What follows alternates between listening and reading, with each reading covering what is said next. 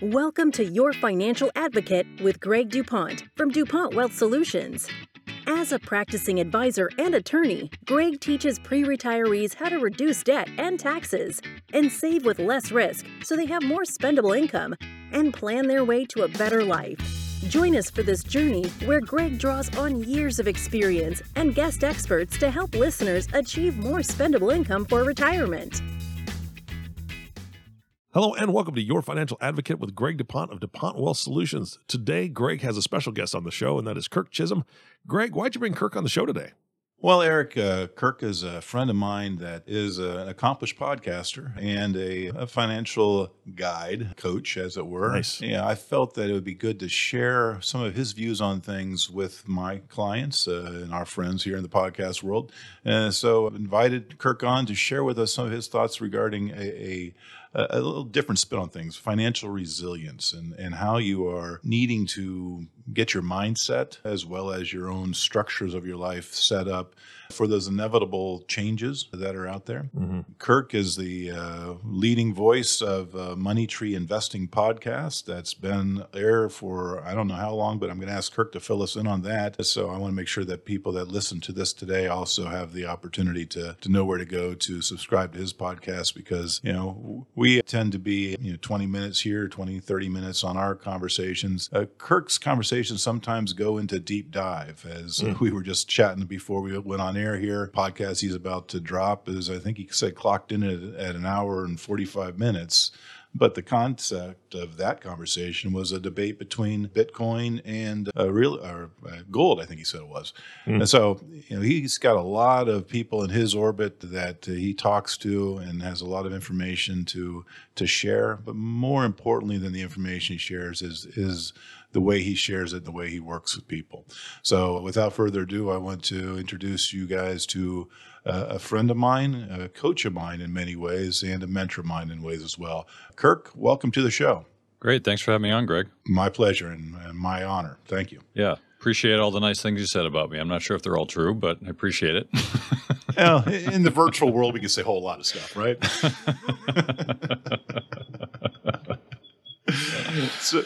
So Kirk, as we get started, can you fill in a little bit of the gap there on what I said about your own podcast, Money Tree Investing? Yeah, sure. Yeah. So, the podcast, it's one of the longest running personal finance and investing podcasts. We started back in 2014. We have about 350 shows. It's a weekly show. It's kind of a unique format where we interview the guests for about a half an hour, and then we have a panel discussion between a few panelists about that topic, just getting different perspectives. So I like it because it's not just about me or the guest. It's really just about getting different perspectives so people can think differently. And this actually ties really well into our conversation we're going to be having today. So when we are thinking differently, with regards to our mindset and our money, as we kind of noodled about our conversation today, the concept of financial resilience came to mind.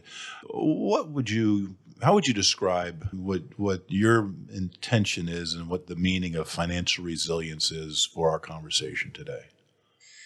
Yeah, it's a great question. It's a topic I've been talking about for at least the last year, this concept of financial resilience, and it really kind of delves into a few different areas. But really the main part of it is kind of the mindset that's involved.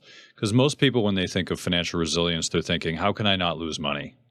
Or, how can I not get wiped out when, 2020 happens, right? Which a lot of people got significantly harmed. Their businesses were closed. They were unemployed. You can think of all these different things. And being financially resilient isn't about that not happening to you. It's about being able to deal with it when it does. Because inevitably it happens, something bad happens to all of us at one point in time or another, right? Maybe you get divorced, maybe your business goes through hard times. We have, at some point we'll have a recession again. Who knows when that'll happen? But, it is a natural occurrence where people go through recessions, they lose their job, all these sorts of things. And I think what's important is not that you don't let it happen to you, but that you're prepared for it when it does. So 2020 is a great example. So 2020 hit, no one was prepared for it. in terms of that it would actually happen. No one was expecting it to happen. And when it did, it was a lot worse than people thought, right? Who would have thought, hey, we're going to shut down the global economy for a few months? That was not, I think, in anybody's contingency plans. Not on the agenda coming into 2020? No. I looked at a lot of financial experts, and not one of them had that on their top 10 surprises that would happen that year. It was the blackest of black swan events, wasn't it? Yeah. Yeah, it was a surprise to many people. But I think what's important is not whether it was a surprise, but whether you could handle it. And, if you think about really how you handled it, and I think this is important just to kind of reflect on how each one of us handled that situation. And, did you freak out? Were you okay with it? Did you have a plan in place where you just kind of took that plan and started to work on it? All these different things. I think most people were shocked. And there's a good book I read a while ago called The Survivors Club, which talks about how humans engage with events that they're not prepared for. And, if you think about it, like you're on a boat and a rogue wave comes and capsizes the boat. Well, you're probably not thinking about what you're going to do because you're not expecting that to happen. But when it happens, what typically people do if they're experiencing an event that they've never seen before is they'll freeze. And they'll there's really three reactions. Either you do exactly what you should do, which is a very small percentage of the population, maybe 10 to 15%. 10 to 15% will do the exact opposite, so contrary to what you should do. So instead of like being calm, you might you're in the water, you're dragging other people down, you're doing really counterproductive things. And then the vast majority of the people will just freeze. Like they won't know what to do, they won't know how to react. And I think if you're not mentally prepared for it, that is a normal event, is that you will freeze and you will not react to an event that you should, be mentally prepared for. So mental preparation is a big part of being financially resilient. So when we look back at the context of COVID, when you and I both are blessed with being able to talk to hundreds of people, and just that subset and the way people responded to that blackest of black swan events. It's the old denial first, right? And then we go into some level of acceptance as we start going forward through the grieving process almost into where we are now. What have you seen with regard to people in the way that they maybe misreact financially with, if they were more resilient and had more of a proactive mindset or what have you, that they may not have done? I mean, for example, I guess you could throw out, in the market selling at the low, right? Yeah, I actually want to touch on one thing you just mentioned, the cycle. I forget what it's called, but it's basically a cycle of going from denial to acceptance. It's denial, then anger, then bargaining, then depression, then acceptance. And that is a normal course of events. And I think most people, if you reflect in the last year, you probably went through that cycle at some way, shape, or form. And I think the riots that happened were an example of the anger phase. And, we don't get into politics, but, people were angry. They're angry that they're stuck at home. They're angry that they couldn't work. They're angry that bad things were happening. They couldn't do anything about it. I mean, all sorts of reasons, but that anger kind of blew up at that event last year, and there were riots. And all of us kind of went through that at one shape or form. The financial part is really a large part of that is really being prepared in advance. And this is where the mental preparation comes in. Because, that cycle that I just talked about, like all of us go through it, whether you're ready for it or not. But the fact that you're mentally prepared for it allows you to go through it in a more thoughtful and mindful way. So knowing that you're in the anger phase or that you're in the depression phase, it allows you to try to kind of kickstart yourself out of those phases. On the financial part, it's really important because you really need to be prepared for anything. I mean, you and I talk about this a lot, Greg, but when it comes to managing wealth, you don't know the future. I know, listen to all the financial pundits out there. They're going to tell you what the future is, right? All these people are predicting what's going to happen this year, what's not going to happen. All the economists are going to tell you what's going to happen. it's interesting because no one knows what's going to happen, right? We all think that they do, right? We look up to them and we're like, oh, these people are really smart. What do they think's going to happen? They don't know. No one does. Yep. Right? Yep. The dismal science, right? Isn't that what the economists Yeah, the dismal science for sure. And the way we kind of look at that is everyone's looking for an answer. They're not thinking about what could happen. They're not preparing for, what most people do is they have what I call a outcome-based thinking. So outcome-based thinking is basically who's going to win the election? What's the weather going to be like today? Is the market going to go up or down, right? Those are outcome-based thinking thoughts. That is perfectly normal. It is human nature to think that way. However, what you're doing is counterproductive because you're trying to predict the future, which none of us can. The more constructive way to do it is to have what we call scenario-based thinking, which is knowing that we don't know the outcome, but looking at different scenarios and thinking, all right, take the election, for example. What is going to happen if Biden wins? What's going to happen if Trump wins? Or what is going to happen if it's unclear, which is a very high probability case at that point. So just looking at different potential outcome scenarios and thinking, all right, if this happens, how am I going to react? With my portfolio, for example, what am I going to change, right? Right now they're talking about raising taxes. Okay. We don't know what that's going to look like. We know what they're saying, but the outcome might be different. So how am I going to react to these different situations? So probably the worst case scenario is you just go sell everything because you're worried about taxes going up. But you don't know those taxes might happen this year, in which case you're really, putting yourself in a tough position. So it's a lot of this is kind of mindfulness and thinking through different scenarios so that no matter what happens, you're prepared, not only in terms of how you're going to react to it, but more mentally. You're mentally prepared so that you can be very thoughtful in your approach.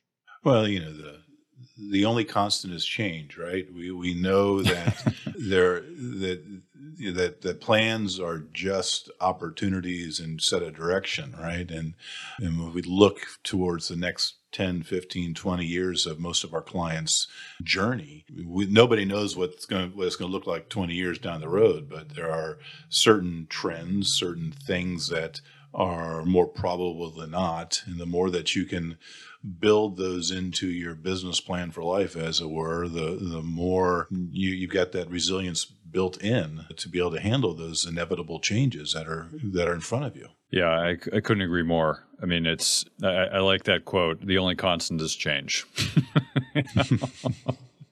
I think not enough people think about it that way. They want to define their life. They want things to be very fixed in nature.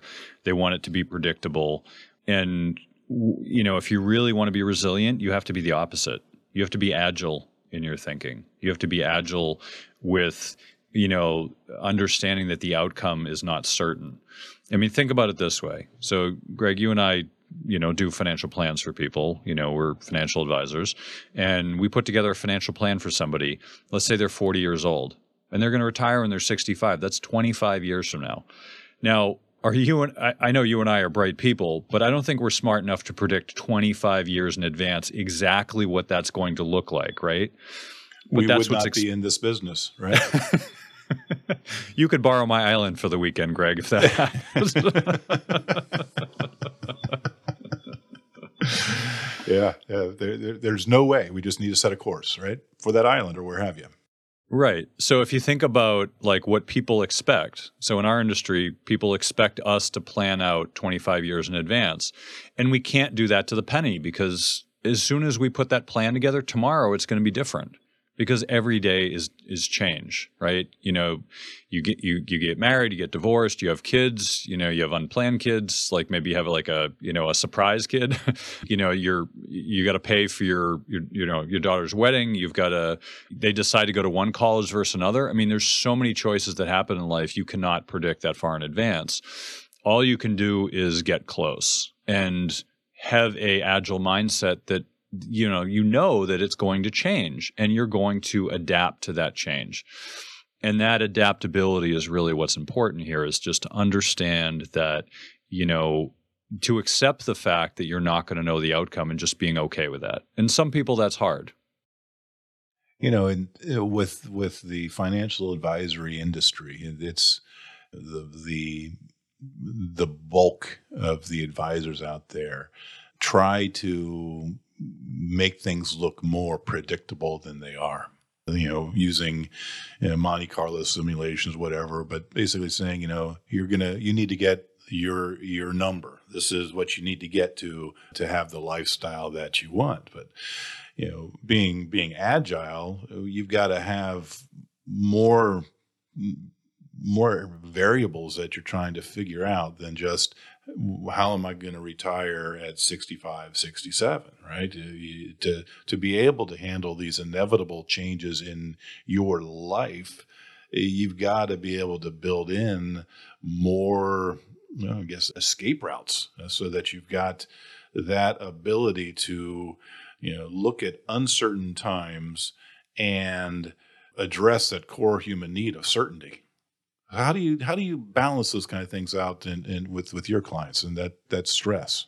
Yeah, it's a great question. I think, change is hard. A lot of people, as you said, they're really uncomfortable with uncertainty. Think about a simple thing that affects everybody, right? Just like, what happens after you die, right? Some people think you go to heaven or hell. Some people, one of my people in my family thinks you just turn into dirt and that's it and nothing happens, but people have this opinion about what happens. Who knows what happened? Nobody has any factual evidence of anything one versus the other happening, right? But you have a belief. Nobody credible has come back from the other side. Yeah, at least not that's shown up on Sci-Fi Network. But if you think about that, like we need that sense of certainty. We need to feel like we know what that outcome is going to be. And we don't. But internally, we need that to feel comfortable. So people are very uncomfortable with change, and that's totally normal, right? And if you're thinking to yourself like, that's silly, this is going to happen. There's this thing we called like fixed mindset versus growth mindset. And fixed mindset is, something to be true. No one is going to tell you any different. You're probably stubborn about it. I know because I'm stubborn, so I know what that feels like. And you have a fixed mindset. No one's going to change your mind. A good example is, not to get into politics, this is the last election. Both sides knew they were right. No matter what the opinion was, they knew they were right. And the probability is they're probably both wrong. There's some degree of truth in each one, but it's, we don't really have a good grasp on reality. It's just something that, human beings were not good at. And if you think you do, then I'll give you, we can talk because there's some tests. You just realize right away that you're not seeing it clearly. And you have to think about things a little bit differently. So you have to be really comfortable with the fact that you're probably incorrect. It doesn't mean that you have to not be confident in your decisions. It just means that you can be confident in your decisions, but you also have to be really flexible and adaptable at the same time. And this is really hard to do. I know Greg and I have spent a lot of time doing this and getting good at this because it's so helpful not only in life, but especially in the financial markets. Because think about it this way. Let's take the financial markets as a great example. We've had the longest running bull market in ever, I think, at this point, right? And it just keeps going up. And if you were just getting started in the markets in 2009, you've never seen a bear market. It's gone up pretty much for that entire 12-year period. It's crazy. You can easily justify away the blip of 2020. Right. And that's normal. Because it went away. It snapped. Right. And if you've been around only for 12 years, that's normal. Because that's all you've ever seen. It's like people who were around in the 80s and 90s. The market just went straight up and it never goes down. And if it goes down, it'll always come back. And so that's your reality, is that to be true. And, the reality is if you look back in history, it's not true, but that's all you've ever known. And it's hard for you to contextualize history because you didn't live it in the same way that you're living it now. So you might look at the market and say, well, last year, the market always goes back up because look at last year. The whole global economy shut down, and yet we were up like 10+% for the year. Business still shut down. How's that even possible? But it did. It happened, right? And if you were a logical person looking at the data, you would say that would never happen. But it did, right? So what's really important is to be flexible in your thinking. You don't know whether the market's going to go up or down. You can't predict it. If you could, you'd be on the island that Greg and I have, knowing the future. But that's just not a reality. Even the best and brightest people in the world, the smartest money managers in the world, can't predict the future. So the best ones I've seen are able to do well in up and down markets. So take a guy like George Soros, for instance. I know he gets a lot of people who hate him, but he is a very, very accomplished money manager. And here's a guy who will very easily go long on a position and then very quickly take the other side and short it if he thinks that it's going the other direction. That's really hard to do. Most people are buy and hold oriented. They want to buy, it goes up. If it goes down, they just wait for it to come back. He's a guy who will buy and then realize it's, things are turning around. He'll sell it and then he'll bounce back again. That is a very hard way of thinking to kind of ingrain in yourself. But that's the kind of thinking that people should have about life is you need to go with the flow. You need to be agile in your thinking so that you can adapt to situations that you can't plan for. And when you're, again, kind of looking at the George Soros idea, the whole concept, the individual investor, when they, as you said, buy and hold or what have you, don't know what the statistics are off the top of my head, but the average investor, how their rate of return is, so suboptimal, right? Because they don't know when to get back in. They let their emotions get the better of them. They don't have any strategy. They'll react when the market's going down. They don't have that resilience, and they act in panic. So what can we as guides, coaches, advisors do to help them through these times and help them get a better sense of that resilience, that certainty in uncertain times? Yeah, I think there's a few ways you can do it. I think most of our industry, which I really don't like about the industry, but most of the industry doesn't really do much in terms of risk management. All they do is they just say the market's going to go up or down. You have to expect this outcome and the market will go down this percentage and you just have to ride it out. I don't accept that. I think that is lazy. And it used to be correct. And that's the interesting thing. So in the 80s and 90s, that used to be the correct approach. You just buy and hold, it would dip. Maybe you buy in the dip and it would come back. So it did work for a period of time, but it doesn't work anymore because the markets have changed and most people have not adapted to that change. They still think things are the same. So you could do it one of a few ways. The first way is certainly buy and hold and hope it comes back. That works really well unless you're Japan, right? Japan, the markets went down in, pretty much the late 80s, early 90s and haven't come back. And it's like 30 years later, and the markets are still down. So, that's the scenario that if you're buying and holding, that's a worst case scenario, is that you lose and then you're close to retirement and it doesn't come back.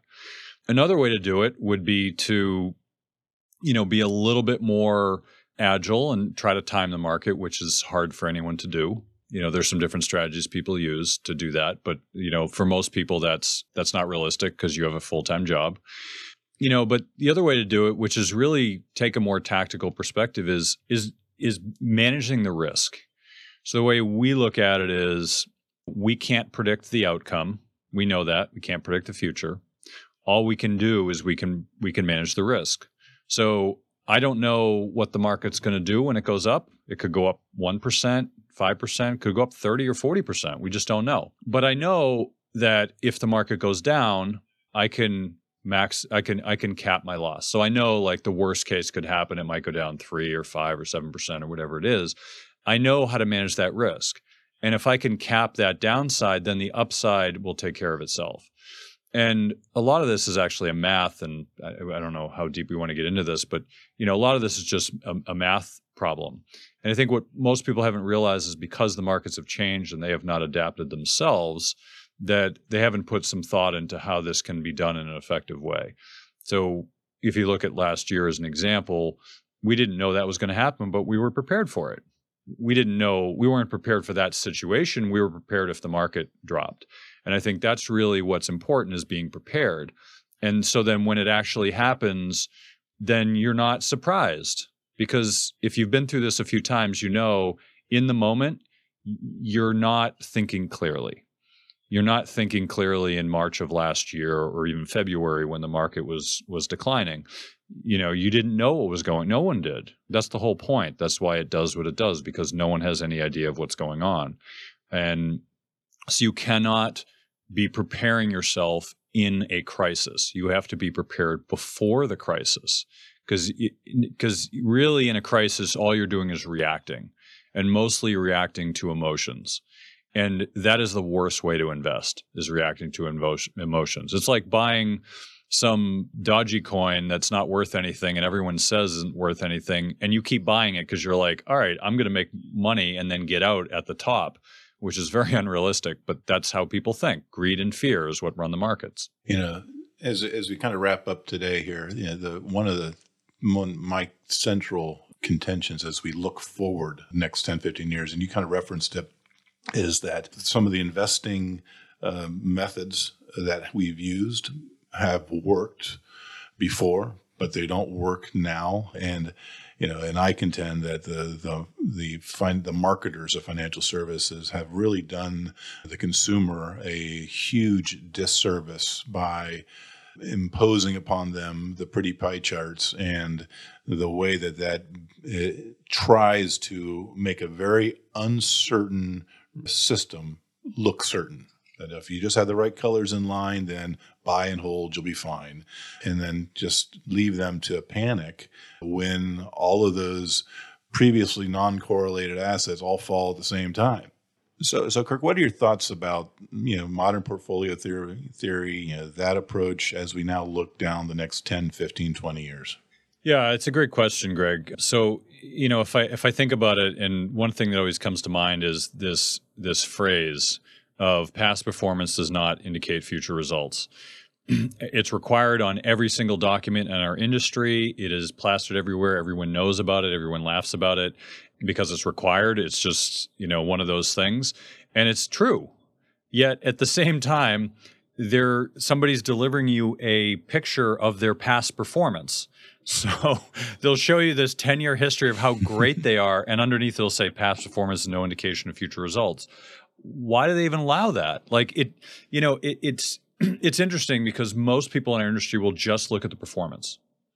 They'll look at that chart and they'll say, oh, great, this person did a great job. I'm going to put money with them. And I remember in 1999, people were throwing around those charts of the Munder NetNet fund that had like 100, 200% returns because they were all invested in tech stocks. And people were like, great, let's just do that. And, if I kind of look at that, it kind of makes me laugh because most people are still stuck in this kind of fixed mindset of I need to look at the performance. And the performance really has no indication of what the future is going to hold. Because if you're looking at the past performance, you're effectively assuming that that person is going to be a genius every single year. And I could think of countless examples of times where people did a great job and then bad things happen. I mean, look at 2008. Some of the people that did a phenomenal job at basically making enormous amounts of money on the 2008 crash, they did a very, very mediocre job after that. I'm not going to name people, but let's just say, they made hundreds and hundreds of percents. And then after that, they were barely squeaking by when they should have been killing it. And so it's really hard. You can't look at past performance and assume that things are going to be the same in the future. Now, as I was alluding to before, like as you mentioned, modern portfolio theory, Greg, that is what most people assume is accurate. They assume that modern portfolio theory is the best way to manage risk. And this is not just retail. This is institutions. The largest institutions out there use modern portfolio theory, and that is how they manage risk. The vast majority of them, because they don't look at it any other way. And they're making an assumption that diversification works. And there was a time where it did work. It worked very well.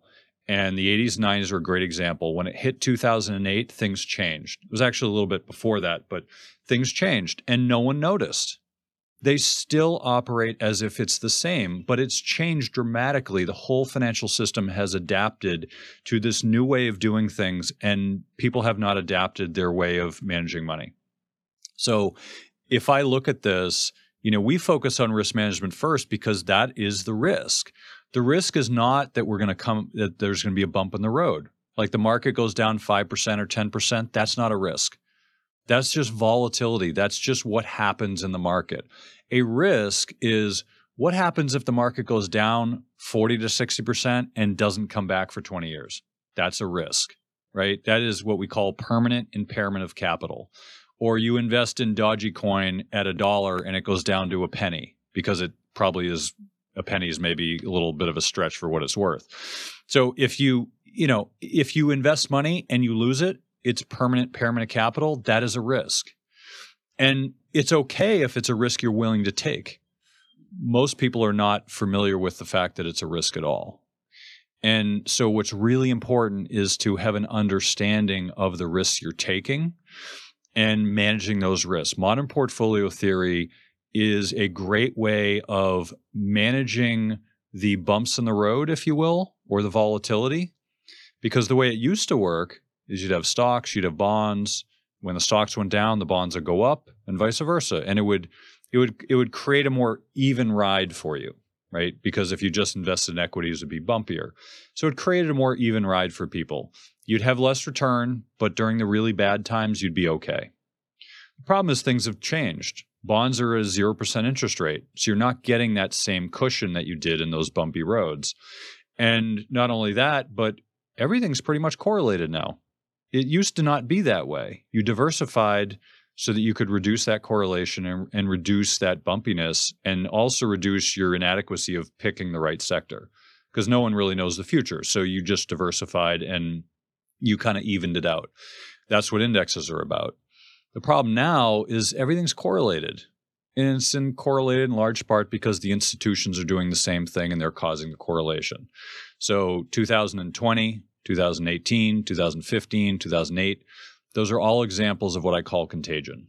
And contagion is what happens when everything goes down together. You could be in 20 different sectors, asset classes, whatever. You look at 2008, everything went down 38.5%, give or take a few percentage points. It didn't matter what you were in. That shouldn't happen. But yet it does happen now, and it happens with increasing frequency. So if you look at that as the scenario, why haven't people changed their ways of managing money? It's because they're fixed mindset. They're making assumptions that are no longer true, and they haven't bothered to change their way of thinking. And I don't blame them. They're really smart people, but it's a really hard thing to perceive that things have changed that dramatically. So a lot of what Greg and I do is we manage the risk, and we're more tactical in our approach, knowing that we don't know the future, but more managing the risk so that we're making money when the market goes up and not losing when it goes down. Well, and then on the consumer level, it's what they're being told to do by so many people.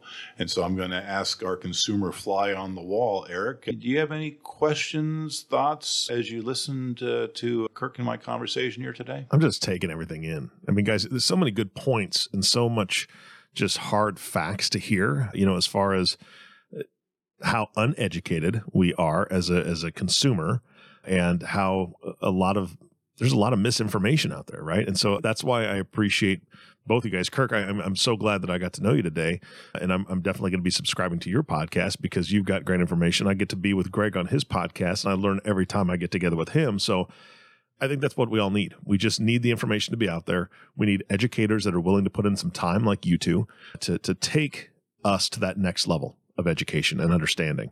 And then my last thing is going to be asking for contact information for both of you. People want to reach out. How do they get a hold of you guys? Kirk, I'll let you go first. Sure. Yeah. I'm pretty easy to find. You can go to my company website, which is innovativewealth.com. We have a lot of resources there. I write all the blog posts, so everything you get to know me by reading those. We also have, as was mentioned, Money Tree Podcast. So it's moneytreepodcast.com. I have a weekly show. It's on all the podcast apps of your choosing, and you can go there and listen to me every week. And I'm on social media too, but those are the best ways to reach me. And as always, if you want to get a hold of me, you can reach out to me through email, greg@dupontwealth.com. That's greg@dupontwealth.com. Or you can give me a good old-fashioned call at 614-408-0004. Again, 614-408-0004. Guys, again, this has been fantastic. Kirk, thank you so much for being here. Greg, of course, thank you for bringing him on the show. And our last thank you always goes to you, the listening audience. Thank you for tuning in and listening to Your Financial Advocate with Greg DuPont. If you have not subscribed to the podcast yet, please click the subscribe now button below. This way, when Greg comes out with a new podcast, it'll show up directly on your listening device. This makes it much easier to share these podcasts with your friends and family. Again, thank you so much for listening today. For everyone at DuPont Wealth Solutions, this is Eric Johnson reminding you to live your best day every day. And we'll see you next time. Thank you for listening to Your Financial Advocate. Click the subscribe button below to be notified when new episodes become available. The information covered and posted represents the views and opinions of the guest and does not necessarily represent the views or opinions of DuPont Wealth Solutions. The content has been made available for informational and educational purposes only. The content is not intended to be a substitute for professional investing advice. Always seek the advice of your financial advisor or other qualified financial service provider with any questions you may have regarding your investment planning.